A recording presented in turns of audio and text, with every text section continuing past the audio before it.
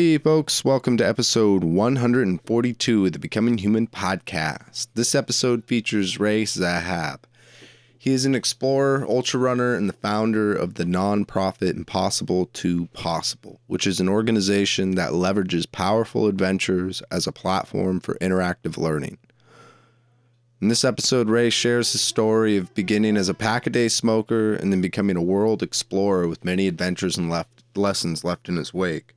Ray has been recognized as one of Canada's top explorers. He has done a solo expedition across the Arctic, an expedition in Baffin Island, Namibia, and more. You can check out Ray on his website, rayzahab.com, and his organization at impossible2possible.com.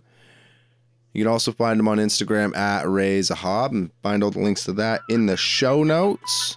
Without any further ado, here's Ray. All right, Ray. Could you give me a little bit of a background in how you got into doing expeditions? Yeah, and if I tell any of my stories too long, just tell me to shorten it up because I ask my family. I tell really long stories. I got into doing expeditions after completing a 4,500 mile run, 7,500 kilometers across the entire Sahara Desert in 2006, 2007. It was the first long expedition I did, and we ran an average of something like 40 miles a day for 111 days across the entire Sahara Desert, coast to coast. And previous to that, and I'll back up a little bit so it has more context, from 2004 to 2006, I was racing in ultra marathons around the world. And I fell in love with races that were, had additional elements of adventure sort of attached to them, like navigation or carrying all your stuff in a pack. Those seem to be the races that I could excel at. Backing up from before that, I raced mountain bikes and did some adventure racing from 2000 to 2003. But before that, I was a pack-a-day smoker, unhealthy guy, until the age of 30. So really it kind of came later. But fast forward from 2000 to 2007, if this isn't too confusing. And when I finished the run across the Sahara Desert and we reached the east coast of Africa after 111 days, I knew that I had taken so much knowledge. Like I learned so much while on an expedition, even though it was really hard and it was like we were, our bodies were beat down and we were, mentally beat down by the end of the expedition. Still, the experience of it was so experiential. Like you were just learning by being in this place. And I thought to myself, wow, I barely got out of high school. I dropped out of community college, yet I have this voracious appetite to want to learn. And it's coming from adventure. Like it's the adventure that was, really opening my eyes to culture and economics and politics and, agriculture, everything of this incredible place, North Africa. I was learning through the adventure that we were, the expedition that we were on. So I decided to, from that point forward, that I loved, first of all, the challenge of not knowing if I could finish something. I just loved that. I loved the unknown. And I knew there were so many places that I wanted to go. So I sort of said, all right, I think that's what I want to do from now on. I don't think I want to go back to racing. I think this is what I want to do. And then also I knew at the same time that I wanted to somehow share what it was that I learned with others. So that became a foundation called Impossible to Possible, where I take young people on free learning-based expeditions around the world, and as well, my own expeditions, of which there's been dozens since running the Sahara, where we're using internet to communicate with schools and satellite from these remote places. So that's kind of how it all started. It's interesting when you have these experiences that like compel people, to wonder or to like stoke their curiosity and like take the, bear the burden of responsibility or whatever, and like, challenge themselves. Because I've been in several education environments, and it's really interesting as an adult and an educator when I got to the place in my life where I was very hungry for knowledge and information. And for me, it wasn't, you know, during school, and there was just like several like life events that came into play that where I would blossom as like a learner, I guess. And I fell in love with the idea of being a lifelong learner. Um, and I saw a lot of benefits in my own personal life, and I've been interested in how people get there, how people get really excited and motivated to challenge themselves and to grow their comfort zones, and to do it like, you know, voluntarily. Like, it's because it's one thing to do it as like a, you know, to fulfill your like livelihood and to make ends meet, right? And I really admire people who do that, because that takes a lot. But then it's another thing to like push yourself in these ways just for the sake of loving something, right? To like bring on the drama and bring on the challenge, for some sense of joy, right? And like, if I can impart any kind of, you know, information that I've learned, you know, onto my son, for instance, who's like 9, it's almost that we're like to go out and to face the things that are really uncomfortable, and to realize that there's like some intrinsic level of reward there. And it's cool that you're putting that into play, and you practice that almost to like a, you know, a high degree. Like, well, you know, and you know, I think the thing about it too is, you know, when we, in retrospect, everything looks different, right? Because you're looking back to the experiences that you've had. But when we finished the Running the Sahara project, which, by the way, if anybody was interested out there, any of your listeners, there was a documentary film made about the expedition called Running the Sahara, as one would think it would be called. And you can still see it. I think it's like still on iTunes and Netflix and all that jazz.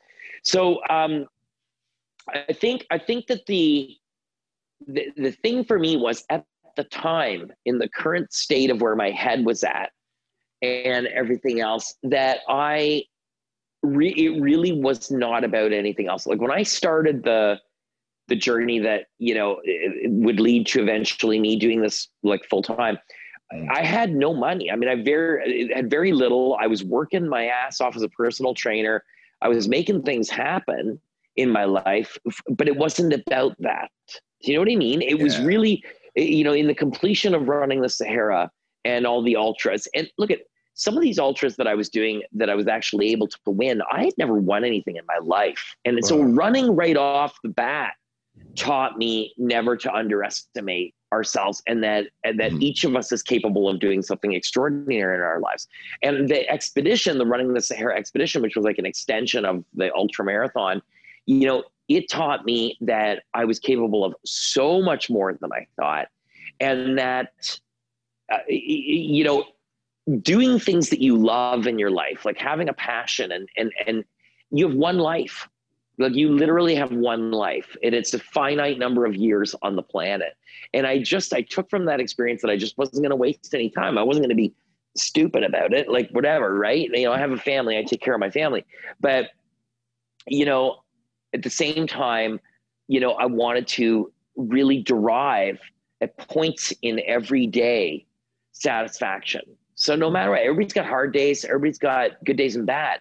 But overall, overarching theme, my goal was to make it something that I was passionate about, life to be something that I was passionate about, you know? And so when I finished Running the Sahara, I said, okay, so, you know, the next thing I'm going to do another really tough expedition. I'm not sure what it's going to be. And I did do some projects, and then we ended up going to the South Pole, me and 2 other buddies of mine, and we broke the world record to the South Pole from Hercules Inlet and all that stuff. But whatever, right? Again, even that's a funny thing, because it wasn't like we went there with that intention. Yeah, exactly. You know, like not that there's anything wrong with that. It's just that for us and for me at the time, it really was, I just want to do this thing because I'm learning so much from it, and it feels right. And that led to all the other stuff that I'm doing, like with Impossible to Possible and with my guiding company now and everything else. But that's what I think's interesting, is that it's like you have this duality where like it's really important to strive or to set your aim, but then the obsession and the rush to achieve that aim is almost missing the point. And it's really hard to be able to describe that. Like, you have it with kind of, I think, imagine any of the expeditions or the ultra runs. At least I have it in my adventures, where it's like, you know, I have a goal, and sometimes in the playground of that adventure, right? I might have moments where I'm obsessed and fixated on my aim, but through that adventure and the realization of the adventure, I could look back on it and feel very real, like consequences or very intense experiences, as a result of either obsessing on my aim, not setting my aim well enough, and holding that whole balance. Like, it's within that experience, I learned these lessons, and it wasn't, as a result of a lecture or someone, planning out exactly what I'm going to be learning. The experience itself just lent that knowledge, Gotcha. I hear you exactly. Super interesting. Yeah. And when did this like excitement for life and trying to live it to the fullest and like push yourself, when did this start to blossom? Has it always been there throughout your life? Oh, no, for sure not. Like I was sort of mentioning before, I was a guy who was like a, pack a day smoker, unhealthy guy who just, couldn't find a way, couldn't find the capacity to be happy, Mm-hmm. So, I looked everywhere and I couldn't find it. And what I realized was that I have a younger brother, and my brother John, he would end up being my greatest inspiration. He sort of transformed his life. You have to remember, dude, this was like the late 90s. It's a really long time ago. And he was super stoked on climbing and mountain biking and paddling, all these sort of sports they were big sports, but they weren't as common as they are now. Yeah. And I saw him doing all these things, and he was just so confident in what he did and in himself. And that was the original inspiration. So I think we look to others to find that inspiration sometimes. And I've often made the joke that, if he was an electrician, maybe we'd be talking about wiring houses today, right? But because the truth is it didn't matter what he was passionate about. I just saw the pureness, the authenticity of what he did. He wasn't doing it to get 100 likes on an Instagram photo or 1,000 likes or whatever. He was doing stuff because he loved to do it, right? And I was so impressed with that. And on this crazy journey, like since that day when I committed, I was like, okay, listen, I got to fix my life, and I'm going to, cut back significantly on drinking. I'm going to quit partying. I'm going to, quit smoking. I'm going to turn my life around, and I'm going to see where it takes me, because I didn't really feel like I had a lot to lose at that point. And I've often said to people that, the most difficult challenges that we face in life are very relative to us as individuals. We truly experience things in a way that we can't compare to other people. Like, what's really difficult for you and a difficult time for you, you can't compare that necessarily with someone else's experience, because they can't be in your head and you can't be in their head. You can definitely be understanding, but to be honest with yourself completely, it's really your personal experience that you understand explicitly the most, right? Just like the great things that you achieve in your life. You finish your first 5K run. I've had people tell me, oh, well, I finished my first 5K. I was so stoked. But of course, I know that's nothing for you because, whatever, blah, blah, blah. And I say, are you kidding me? I remember that day when I ran my first 7 kilometers. We have a little loop near where I live, when I was training for my first ultra marathon, which incidentally was my first running race ever. My first running race ever was a 100-miler in the Yukon. Oh, and wow. I remember training for it, and a buddy of mine was helping me run. And one day we went out, and although I was extremely fit from mountain bike racing and adventure racing, I wasn't a runner. Like running consecutive days in a row was really hard to do. Yeah. So, we went out this one time and I ran 7K and I didn't have to take a walk break. And dude, it was like ridiculous. I was over the moon, right? Yeah. And the same way I felt that day running that 7K is exactly how I felt when I reached the Red Sea in the Sahara. It's exactly how I felt when I reached the Angolan border running 1,850 kilometers across the Namib Desert. Same with any of the other expeditions that I've done, it's that same feeling. It's relative. It's a relative experience. So that, you know, 5K is as relevant as anything else that anyone else is experiencing, because it's your own life. Yeah. It's your life. It's what it means to you in your life, you know? And I think we're bombarded these days, especially in the era of social media. We're bombarded constantly with either affirmations or lack of affirmations and things that we're supposed to be and what we're supposed to aspire to be, instead of just experiencing it for ourselves on our own terms, you know, and being happy and satisfied for what you do on your own. Like, take out of it what you need to get out of it, not what others tell you need to get out of it. And I think that's so beautiful, because, you know, like, the only non-renewable resource we have personally, right, is time.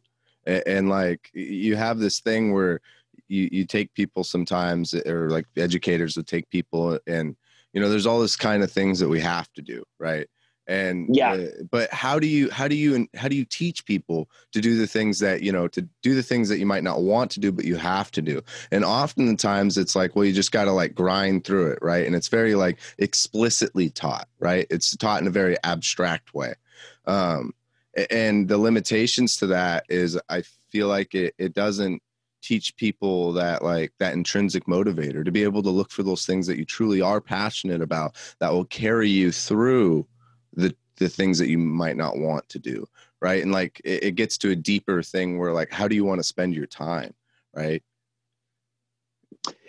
Yeah. Listen, you know, I've always been a believer that, you know, because I sort of, you know, the old ignorance is bliss. So I told you the first race I did, the first ultra, or first running race that I ever did was the Yukon Arctic Ultra. And in a very ironic way, I won that race as well, because I never won anything physically in my life either, right? And that sort of opened my mind to the possibilities. I think that every one of us has in us. Have you ever seen that? It's like a meme, and sometimes, you know, I've seen it posted. I can't remember under what context, but I've seen it posted, and I'm going to get the words wrong, but it's something like, you already have everything in you that you need to succeed, right? Yeah. And from a literal sense, I think it does. There's a lot of validity to that statement. Like, the stuff's already in you, you know, like all of this, you know, I don't want to say motivational, but all the stuff that we hear that's supposed to inspire us, like, those things already exist in everyone. And I think it's just a matter of finding what it is that you want. You know what I mean? And taking chances on the things that you want to do, but it has to be on your own terms. It can't be on the terms of, or the levels or the numbers or whatever that someone else has set. It can be, I suppose, for some people, it can be, not judging, but at the end of the day, really, like I said before, it's got to matter to you. It's got to be something that's really important to you. And, you know, so I have two daughters, great athletes already. They're 12 and 9. They're expert cross-country skiers, trail runners, paddlers. We live in an outdoor area. So, I mean, they do all these sports, but they, you know, they're going to grow up in an era that is completely, from day one, social media, right? Yeah. And it's a complicated double-edged sword. On one end, you've got this amazing tool of communication. You can have friends from around the world. You can source information on pretty much anything you want to. But the other end of it is unrealistic expectations, unrealistic images of life that are probably not real life, you know, and all of these other things. And so I worry about that. And I worry that there's a lot of effect on people's personal expectations, if that makes any sense. I don't even know how I got here, but anyhow, I tend to go off on these tangents. No, that's great. But do you find that, like, these experiences, like these sports that you have your daughters in, or like these experiences, right, even if they weren't sports, do you feel like there's a way that, because we all get afraid, you know, for our children and our loved ones and stuff, and there's this like instant desire to protect them. However, the reality of life is that it's fraught with peril, you know, and to be able to like, really, if you're going to pursue anything, you're going to have to mitigate some risk. And you have like these sports which are, I would say, often can be meritocracies, right? Where they can judge their value, or not their value, but their ability in the sport by pretty clear terms, right? They can really measure them. And so do you think that having them involved in this experience and with the proper guidance, you can actually steal or like ready their character to have like an internal how do you call it, like an internal value system in which to judge themselves, you know? Because I see the pitfalls in comparing yourself to other people, right? And I get really afraid of that even for my son, but he's like really creative, and there's an element where you want to share creative things, and it scares me that how he could be perceived in that public sense, and you know, and the whole dynamics there. But then I think about it in another way in which I can help him, I give him different experiences, right? He's like in martial arts, he does, you know, the climbing, stuff like that. And I'm just, my job, or the role that I take on personally is that I'm trying to, you know, give these experiences where he could work his self-esteem out. And I hope that these experiences will ready him for the inevitable future that he has, which is probably more challenging, you know, and more fraught with like social peril than mine. Yeah, like, you know, so if I'm understanding the question, like you're asking me, like, sort of how are we navigating all these things? Or Yeah, and whatever, how are you right? preparing them for that? Look, I don't think of it in necessarily that deeply about it. Mm-hmm. You know what I mean? I make sure that we do stuff together. You know what I mean? And we build a solid, hopefully, foundation relationship with our kids. And that's, you know, that's it. I mean, there's no magic. I mean, that's just, you know, we are in the backcountry. We do things, you know, and we get out there with them. And so you know, I told you that we broke the world record of the South Pole. You know, I have a Guinness World Record for that. I have like a bunch of different awards, blah blah blah. Who cares? Mm-hmm. And I have it all tucked away in a filing cabinet. None of it is on our walls.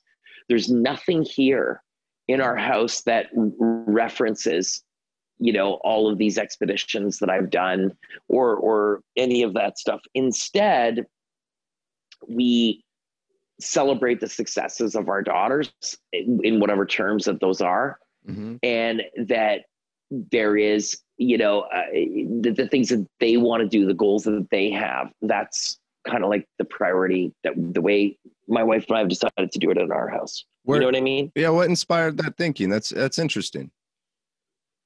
Well, because I'm one of these weird people that can remember absolutely everything from way back when they were young, right? And I had a great childhood. I mean, it was excellent. But I also remember the time in which we grew up. I remember the 70s, like really, really well, and the 80s, right? And so I just decided that for our daughters, it's already a given. I have a weird job. I'm an explorer, right? Mm-hmm. And my kids know that I'm on expedition, sometimes a month, 60 days, whatever. Mm-hmm. And we don't need to talk about it any more than that unless they ask. Instead, I'm so stoked. Even in my train wreck days, I always knew that I wanted to be a dad. And so I'm so stoked that I get to be a dad that you know, that is the greatest part of my life. It's not all these other things I've done. It's getting to go out, even on the bad days when they're fussing and they don't want to be out there. And even on the bad days, it's worth it, you know? And so I instead love to be out there doing these things with them and seeing the look in their faces of that they've achieved something, right? And it's the same thing with the foundation with Impossible to Possible. I see it all the time. Now, mind you, they're much older, 16 to 21 years of age. They're young adults, essentially, that go on the youth expeditions with Impossible to Possible. But I see it in their faces as well, that they've done this amazing thing. Yeah. Right? And for them, it's like just so mind-blowing that they see it, that they can now pretty much do anything they set their minds to for the rest of their lives, right? Mm-hmm. And I want to see that in my kids, you know? I want them to feel that same way. And I understand that, because I see how you could, like, your who you are, right, and your personality, if you let it, it could eclipse it could eclipse the growing personalities around you in some way, or it could at Yes. least dictate and direct that. Because I think about that with like with me for climbing and backpacking and doing all these adventures, and like how much does my son strive to do those things to please me, and I want to make sure that the tasks that we're engaging in, right, for the most part, are things that he's truly motivated by, and to not get caught into this like trying to live up to my expectations in that way. And it's like a pretty delicate balance, because I find myself like occasionally getting attached to different ideals. Like if we're in martial arts, for instance, and he's doing jujitsu, and Yeah. he comes to the point, after a few years, and he's like, I want to try this. And I find that sometimes it's hard for me to unattach to I guess the ideology, right? Or the expectation of like, oh no, this thing. And then I've luckily caught myself several times, because I remember when I was a kid, that was, it was really stifling for me, and it was really confusing what I was motivated by. And I find that even as an adult sometimes, where like, for instance, I could be driven to participate in one sport over the other and be conflicted because maybe I don't like it, but I find myself trying to please other people. And what you were saying before is like, that's a very personal thing, right? Right. So what I found was interesting was when we had those sports and my son was like, well, I really want to switch. Those are those kind of moments where him and I were able to have like a very personal learning experience from that. And I was Yeah. really thankful for that. And I see how I could probably never have planned for that as a parent. And it's so interesting, like all these things that I wanted to do as a parent and all these expectations when he was little, and how those expectations were actually barriers and walls a lot of the time from what was really going on and what he really needed. And I'd have like a lot of checks, right, throughout his whole life. Mm-hmm. So he's Yeah. like, even like, we're going to go backpacking, right? And it just finds out that he wants to play in a river. And I realized that like my whole approach to learning with like, it wasn't very experiential learning, right? It was very like rigid expectations. It had its downfalls. So do you use like your lessons from experiential learning on your expeditions? Do they influence your parenting? Yeah, I mean, I think they do. I think that, I've had some close calls on my own expeditions in the past. I think it's sort of a combination of the things that I've learned on my own expeditions, on our youth expeditions with Impossible Impossible, but also from just being young and remembering what it felt like to be young. Mm-hmm. I remember distinctly, I remember having anxiety when it was time for gym class. I was just not a sporty kid at all. And remember, conventional sports in the 70s and 80s, obviously there was track, but it was mostly football, hockey, baseball, those kinds of things, right? Which are the exact opposite of what it is that I am all about.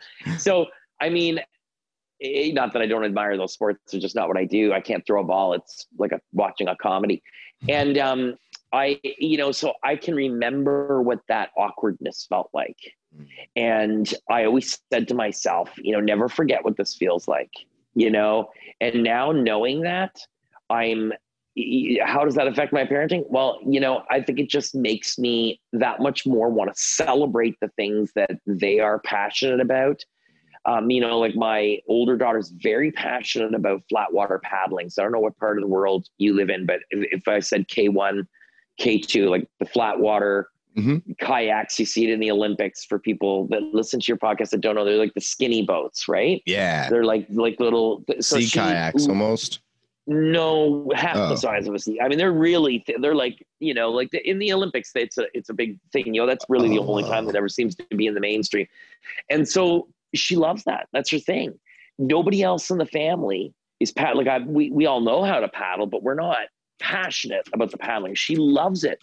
So because she loves that, we celebrate that in the sense that I support it. Get up at 6:30 in the morning, drive her to the river where they get in the boats and all that jazz. Oh, wow. and do all the stuff that we got to do to support that sport that they want to do. Just like the skiing, one wants to race, you know, in cross country skiing, the other one doesn't want to race. Well, we'll go to the races for the one. I don't care where it is. I mean, cool. When she started out, you know, the racing, she started last year, you know, we drove, I don't even know, dude, like 2 hours for a race that was a kilometer long. Yeah. You know, like a kilometer sprint race. Okay, the race is over in like 5 minutes, back in the car, and then do 2 hours drive back homeward. But it's worth it because, so that is the commitment part for me. You know what I mean? Like just doing what I need to do to support the things that they love. But anyhow. That's rad, man. And when it comes to those kinds of like experiences that your daughters enjoy, how do they learn about them? Like, did you go out of your way to try to lay out like sampling different things for them, or do they just naturally come into these kinds of sports and interests? No, I mean, look, they just kind of like, you know, trail running. We've had them on the trails and we've had them on skis since they were 3, right? Because it's part of where we live. We live in Quebec and everybody skis in the winter and there's a lot of trail running. We live in a trail running community and everybody trail runs. And so we'd be out on, you know, have them in our backpacks when they were babies, and we'd take them out of the backpacks and they'd stumble around on the rocks and fall down. And then you put them back in the backpack and you go walking again. They just get used to the motion of being on the rocks. So they've only ever ran trail, you know, and for them to go running, you know, on a weekend together, on like during COVID, we created this thing that was like the Sunday family adventure, and we would do it every Sunday, no matter what. And, you know, for the girls to go out and do, you know, 15K, 16K, 10 miles, whatever, and climb 1,500 feet in technical terrain and run every step, that was normal for them. You know, it was very normal because it's just, so in their minds, the things that they're doing is normalized. There's nothing weird about it, you know? And they set the boundary. If it's too hard, then that's it. It's going to be too hard. We don't do it, you know? And I think it's cool because in those environments, those are very like, I guess, visceral and intense things in terms of the boundaries. So I even have that with like scrambling with my son, right? There's some level where he sets the boundaries in that, where I can keep him safe, right? And like those kinds of things aren't the same things that I'd experience in my living room. Do you know what I mean? Like I'm not trying to say anything like negative towards anybody who doesn't like get out there and have an adventure, right? But the situation, right, even just being on a trail is so intense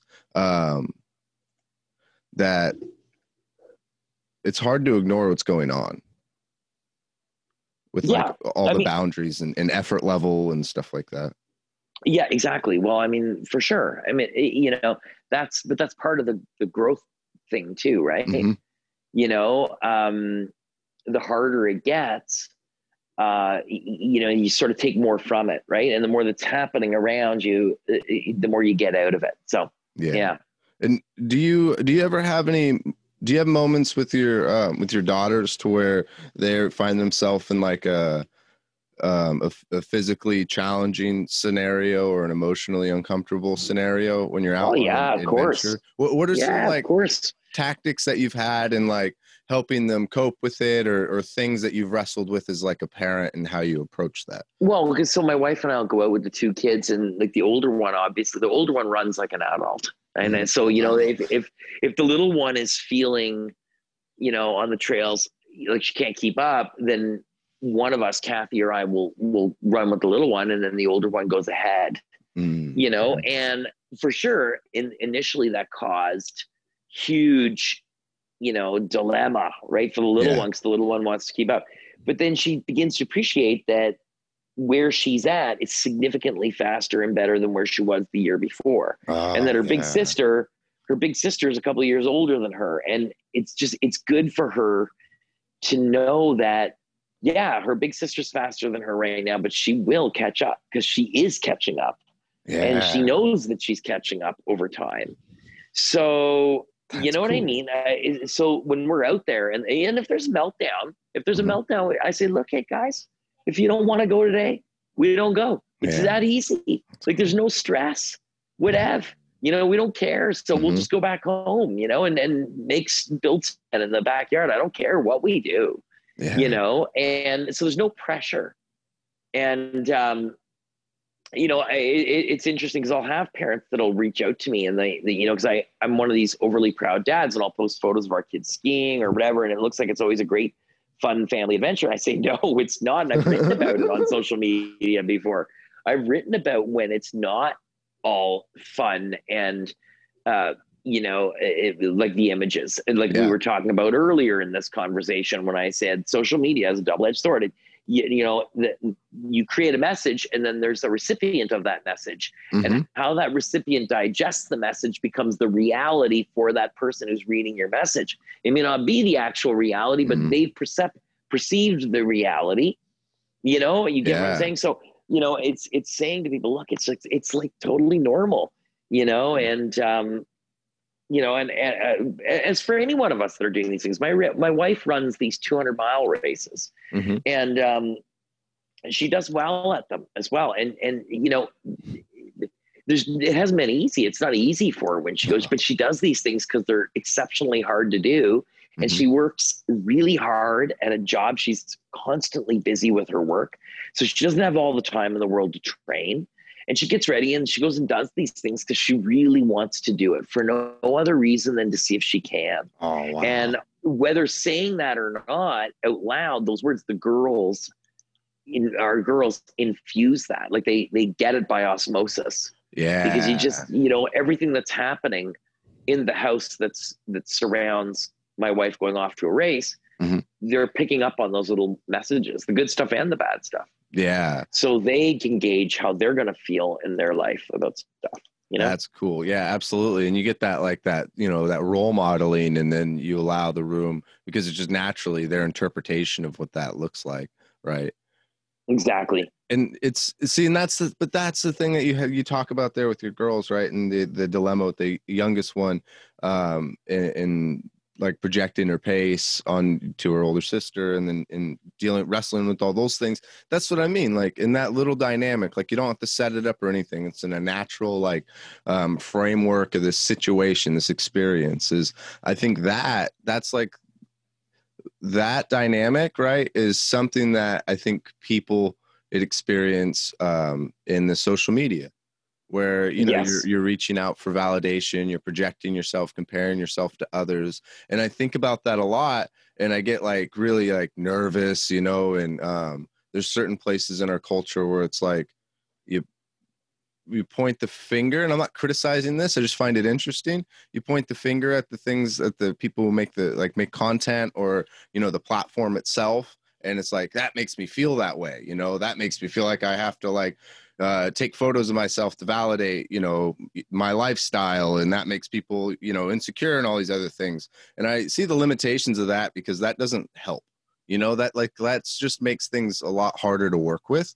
But looking internally, having these kinds of experiences to learn, like, what are the downfalls of placing your validation externally, and comparing yourself to other people as opposed to comparing yourself to like your past efforts, right? And being able to evaluate what's in your control and what's not in your control. Like there's things about you that may not be in your control. And so if you stew on that and you try to measure yourself in that way, that can be fraught with peril, right? And it's like there's all these things that you can learn and to try to prepare your child or even prepare yourself for life, but it's way easier to just go out, or not way easier, but maybe way simpler to go out and go do something that's going to challenge you. Because then, you know what I mean, whatever your predicament is, whatever your struggles, perhaps you might meet them there. Yeah. I hear you on that. You're absolutely right. You talked about, you learned a lot through like the framework of these expeditions, from economics of the culture, and things like that. Could you elaborate on like what kind of what are consistent lessons that you bump up into, whether it's like personal struggles or if it's the locality on your expeditions? Well, say that again. Like, in what way do you mean? So like what are the things that what are the lessons that you're learning from your expeditions, whether it's like, personal lessons, or what kinds of things about the locality do you learn about? Well, I mean, so I've covered, I don't know, close to 18,000 kilometers now on Wow. expeditions around the world on foot. Uh-huh. And the lessons learned, I mean, it's very dynamic. It is. Yeah. It's been a crazy journey. And I have to say, like, it's learning about myself, but it's also learning about others. And I'll tell you, one of the, from a cultural perspective, or from a global perspective, we have so much more in common with each other on this planet than we do differences. Mm. Like, I learned that very clearly in my travels, and not everything we see in the news and everything else is actually reality.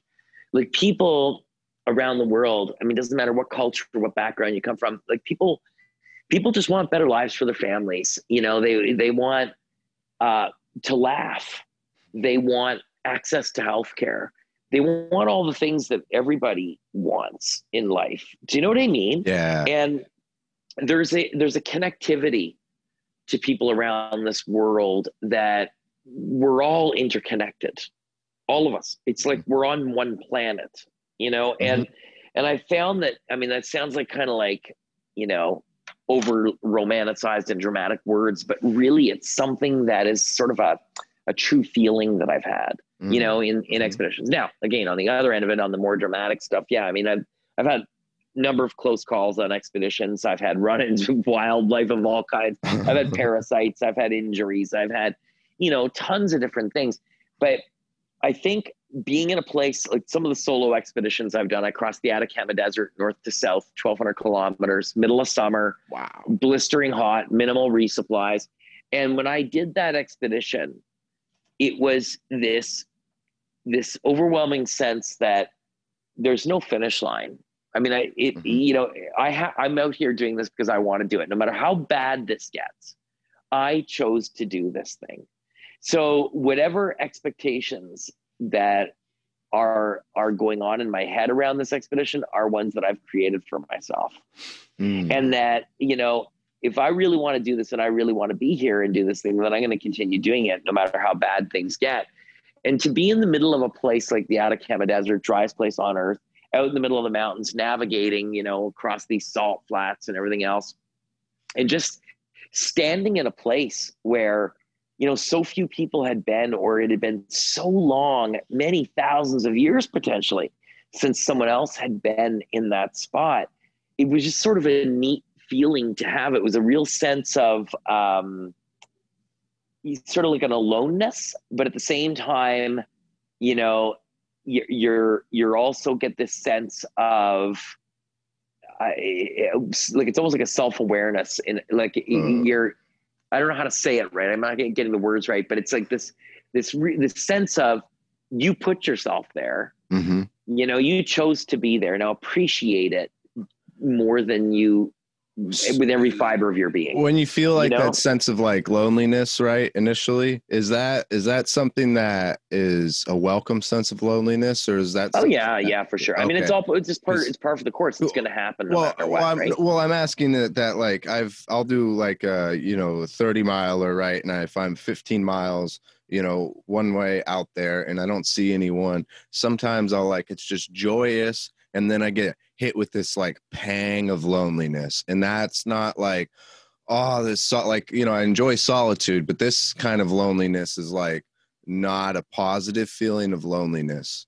Is that how you're feeling, or are you enjoying the solitude? No, it's a mix. It just depends on the moment, right? It really does. I mean, when you're stuck in a sandstorm alone and you can't navigate and everything, I mean, then then you're kind of like, oh man, this not a good situation. But it's just kind of like, I don't want to say par for the course because it's such a cheesy thing to say, but it's kind of the truth. Because it's just interesting that you sometimes I find myself like, if I set my aim and I have this adventure, in the midst of the adventure, might feel this like negative kind of feeling in this low. And then it causes me to question my intent and why I set my aim. And then through the realization of that on the other side, I usually have clarity of why I'm here. And in that, like, you know, you might be suffering, but you chose to be here. And then there's like some weird sense of joy in that, like, discomfort. Is that, am I relating to your situation or no? Yeah, somewhat. I mean, you know, I do these things because I love to do them. Mm-hmm. You know, there's no real, you know, there's nothing deep necessarily about that, I suppose. But I overwhelmingly on every one of my expeditions is connected by satellite. So whether I'm unsupported in the Arctic or I'm supported crossing a desert, I'm utilizing satellite to connect my expedition to the classroom. So I have this when I'm on expeditions, I love being able to share a place that's so remote with schools all over the world. And I'll get thousands and thousands of students tuning into an expedition. And I love that, that sense that I'm able to bring them there with me as virtual teammates.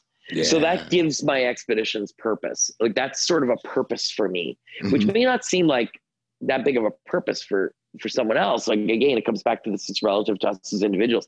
But for me, it's an important purpose. Yeah. You know? That's what's meaningful to you. Yeah. That's cool. And so, yeah. Yeah. Well, I appreciate that. Right. And that's what's cool. I even found like, about the adventure racing and stuff is when I got into ultra running, it was harder for me to really be inspired by, you know, a course that's really like laid out. And what I realized is when I would, the exciting times of running for me was when the course wasn't very straightforward, or like you hit a boulder field or it's really technical. And I would often feel kind of out of place, but then I started learning more about these adventure runs and that sense of like, you know, ambiguity, and where the course is all like figuring out how to get from point A to point B kind of rests all on your shoulders. That's the kind of thing that like really inspires me. And it's cool to be able to talk to people like yourself who kind of, you know, went in that similar direction, especially as I'm starting to get into the adventure racing. But I appreciate the conversation, Ray. Yeah, dude, this is amazing. And I hope we get to stay in touch further, down the road. And, you know, I invite everyone, you know, that's listening to your podcast, if they want to follow any one of my expeditions or read up on some of the expeditions that I've completed, just go to my website. It's my name, RayZahab.com, or you can follow me on social media. I have a public page on Facebook, which is the one I post to every day. And then, of course, I'm on Instagram, LinkedIn, all the rest of it as well. Easy to find. All right, sweet. And I had one last question, right? Did you find that like personal training was something that was helpful for you to like jumpstart your career into doing like, or not career really, but for you to have a lifestyle where you can like go off and do adventures and stuff?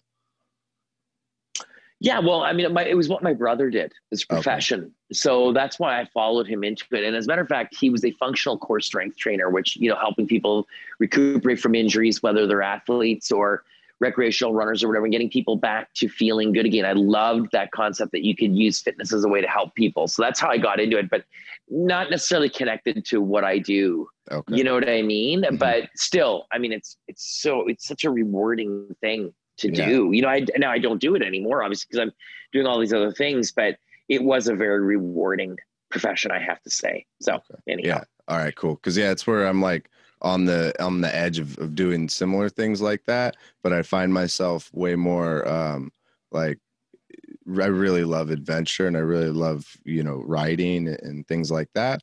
And so it feels like very much a sidetrack, but, I don't know. It'll be nice to just give it a shot moving forward and seeing how things play out. But yeah, I do. That sounds amazing, you know, and,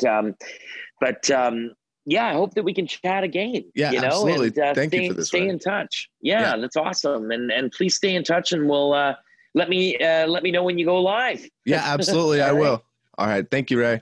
All right, brother. Catch you later. All right. Catch you later. Bye. Thank you guys for listening to this episode of the podcast. I really enjoyed getting to talk with Ray. He's quite the character, and he lives a really rich life, and it's all because he's just made those choices and put himself out there, and he's helping other people access that which I think is a really beautiful thing, and it's a testament to what all of us can do.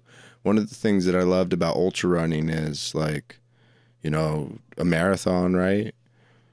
26 something miles is a lot, but most people can do that.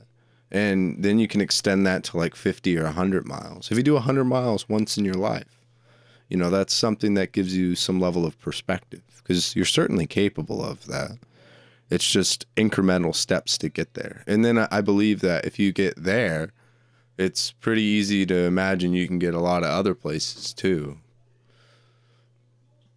But if you want to support Ray, you can go and check out his website, rayzahab.com, and his organization impossible2possible.com, and you can find him on Instagram at rayzahab, and all of the links will be in the show notes. And if you'd like to support this podcast, you can go to becominghumanpodcast.com, pick up some merch, leave a comment, share it with a friend, maybe rate it on iTunes. And I appreciate you guys listening to this episode, and thank you for all the support. I'm going to play you out with a song by Christoph Crane called Work.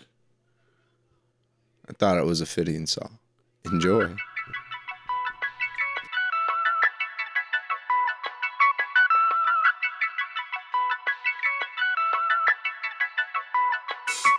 Not too long ago, I figured out how to explore. From laying on the floor, I got up, opened the door. You can get your hopes high, but in time they just want more. I can blame a raindrop or stand naked in the storm. From young and full of answers to old and no more questions. The road's ahead of me, and I'm the one with the directions for. The slow dance is always shorter on the way back. From the top of the world to a needle in a haystack. I play back images, memories, innocence. Everything that makes me feel like I can be a kid again. Perfection died in my head when I just let it go. Connection, why take the chance? Guess I'll never know. No, never, I'll be the go-getter. While these flaws try to draw a few more better smileys. Standing on top of this low-level housing, I'd probably jump if I thought it's gonna crowd. Please, stars fall farthest. Wise up, you shouldn't. It's a small target. My luck, I wouldn't hit. I'm looking for the good, where'd you put it? It's underneath the footprints, the ones that I push with. It's kinda like forgetting how to ride a bike. When your life is designed on the past, you trying to fight somewhere between flying a kite and high on a pipe. I'm burning this inflammable world with a pilot light. I gotta work when the weather permits. The only opportunity I'm ever gonna get. What's it worth? That depends on what you measure it with. May you learn another lesson that you never forget. I gotta search for whatever it is. The only opportunity I'm ever gonna get. Does it hurt? That depends on what you measure it with. May you learn another lesson that you never forget.